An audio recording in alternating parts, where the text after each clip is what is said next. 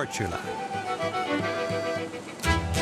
Visitors enjoy its mini Dubrovnik vibe.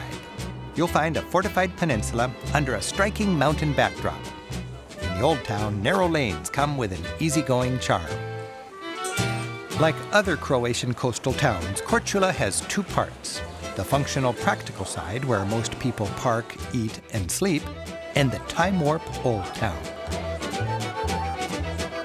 Rather than stay in a big resort hotel, I'm staying in a sobe. That's a room rented in a private home. I called ahead, and my hosts Lenny and Peter met me at the boat. They rent 6 rooms in their house, buried deep in Korčula's old town. A 500-year-old building can be tight. This room may be small, but it's comfortable, air-conditioned, and half the price of a hotel. And a great location.